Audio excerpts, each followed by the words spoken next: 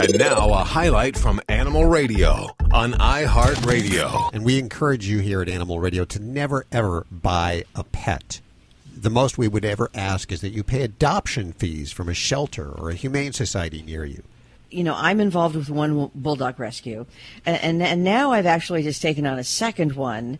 I'm working with a friend who is fostering for another bulldog rescue, and it's all three of these rescues together to get one dog a home. And it's one breed. So if you're looking for a specific breed, don't tell me I'm going to buy a pet because I want a specific breed. I don't want a mutt. There are breed rescues all over the country. There's no reason you should buy a pet. And plus at the shelters they have breeds, purebreds. Sure, absolutely.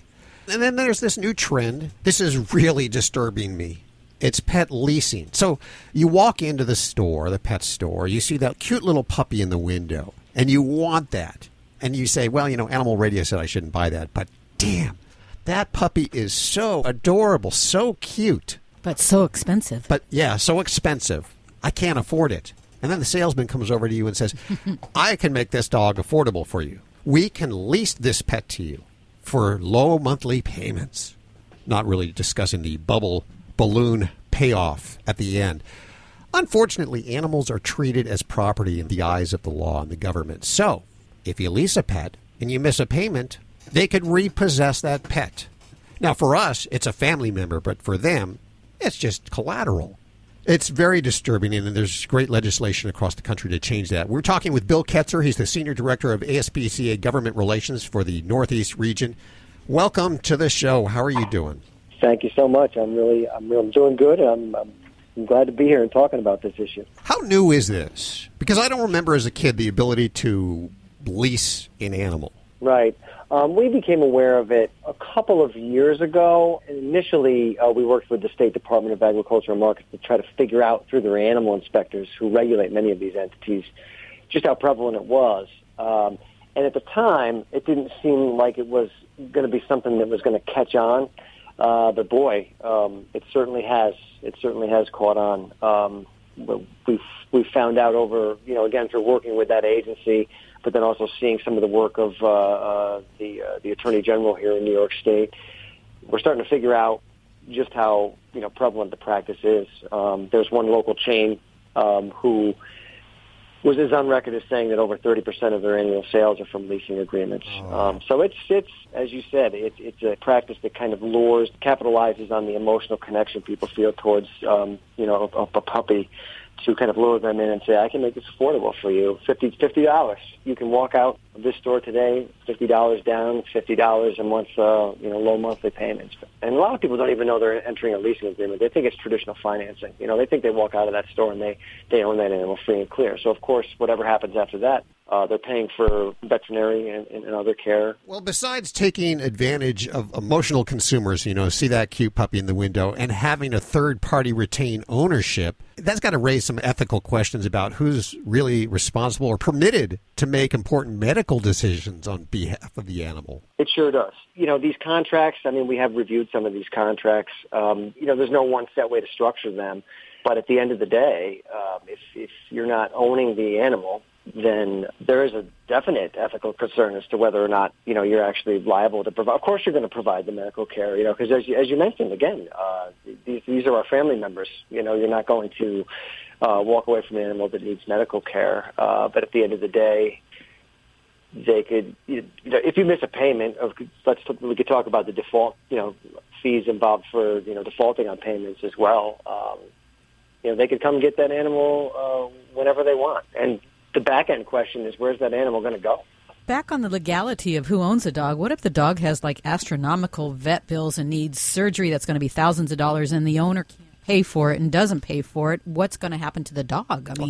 Is it going to be repossessed? Well, hold on. That's a great question. We're going to take a quick break. We're with Bill Ketzer, the Senior Director of ASPCA Government Relations for the Northeast region. We're going to find out the answer to that next. Stick around.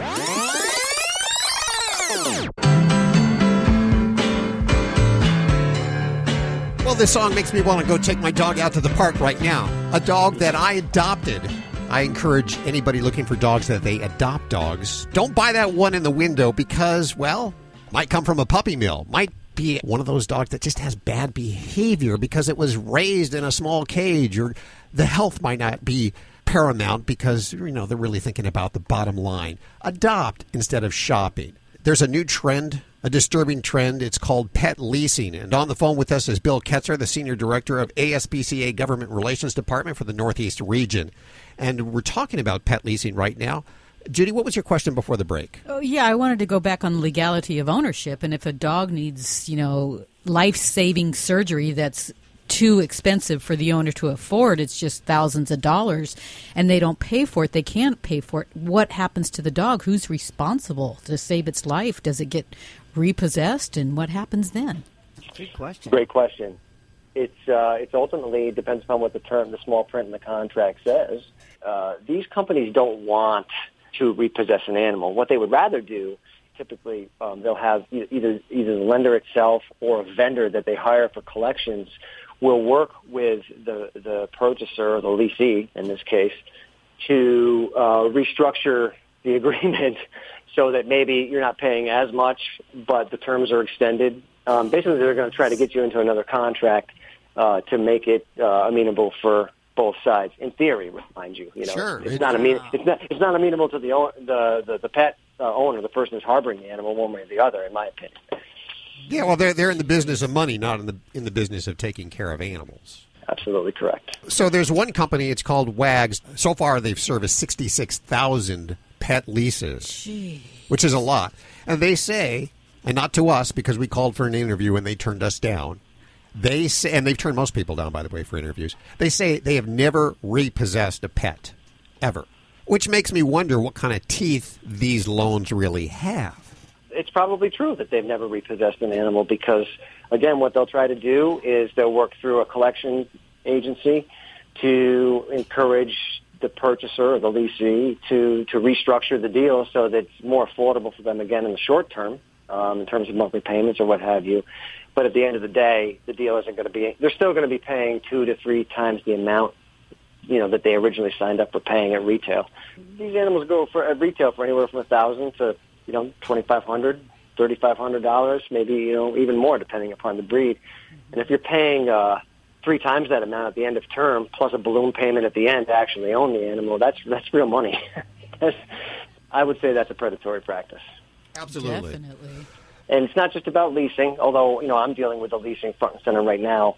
It's about the nature of the industry in general. This is a money-making industry. This owned property, quote unquote, is a living and sentient entity that is not a chair, it's not a television, shouldn't have to be repossessed, and it isn't something that you just forget about after like a couple of years and put it to the curb. This is a long-time commitment for people. People care deeply about their animals.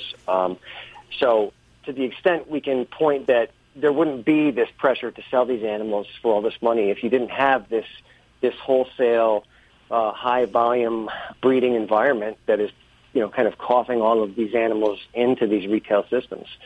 The system is broken. It's not readily regulated. It's not regulated in a meaningful way by the federal government, USDA APHIS. As a matter of fact, USDA APHIS right now is making it very difficult for the public to get information from them regarding the source of these animals. It's very hard if you're looking at making an animal. Obviously, we're suggesting that, as you did, that we adopt from shelters and rescue organizations, not purchase at retail.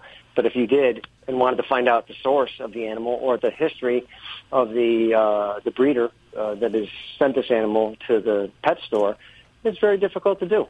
Knowledge is key. Knowledge is power. And I encourage anybody who has a voice, anybody who can put information out there to the public to please inform them about the nature of the industry at large and certainly about these unfortunate predatory practices that retailers are using to help aid and abet the industry. Do you think the answer is making pet stores sell or, have dogs only from rescues and shelters? That's an excellent question. We are leaning towards supporting that type of environment under certain circumstances. We are generally willing to provide for, I guess, what I'll call the PetSmart model, which is that a retail environment can provide space for a not-for-profit shelter or rescue organization for adoptions, but we don't want to turn shelters and rescues into retailers ultimately. So there's a lot of nuance there that I won't get into, but under the right circumstances, I think there would be a comfort level with that, but it has to be done very, very carefully. And you had mentioned PetSmart. There are other stores that do this, so that I'm not saying don't shop at pet stores, because there are pet stores that bring in the local shelters and the local humane societies to adopt great animals out. Yes, absolutely. If you want to learn more, is there a website? Absolutely, www.aspca.org. Bill Ketzer, the Senior Director of ASPCA Government Relations, thank you so much for your hard work and for talking with us today. Oh, thanks so much for having me. It was definitely my pleasure. You're listening to Animal Radio. Visit us at animalradio.com or download the Animal Radio app for iPhone and Android.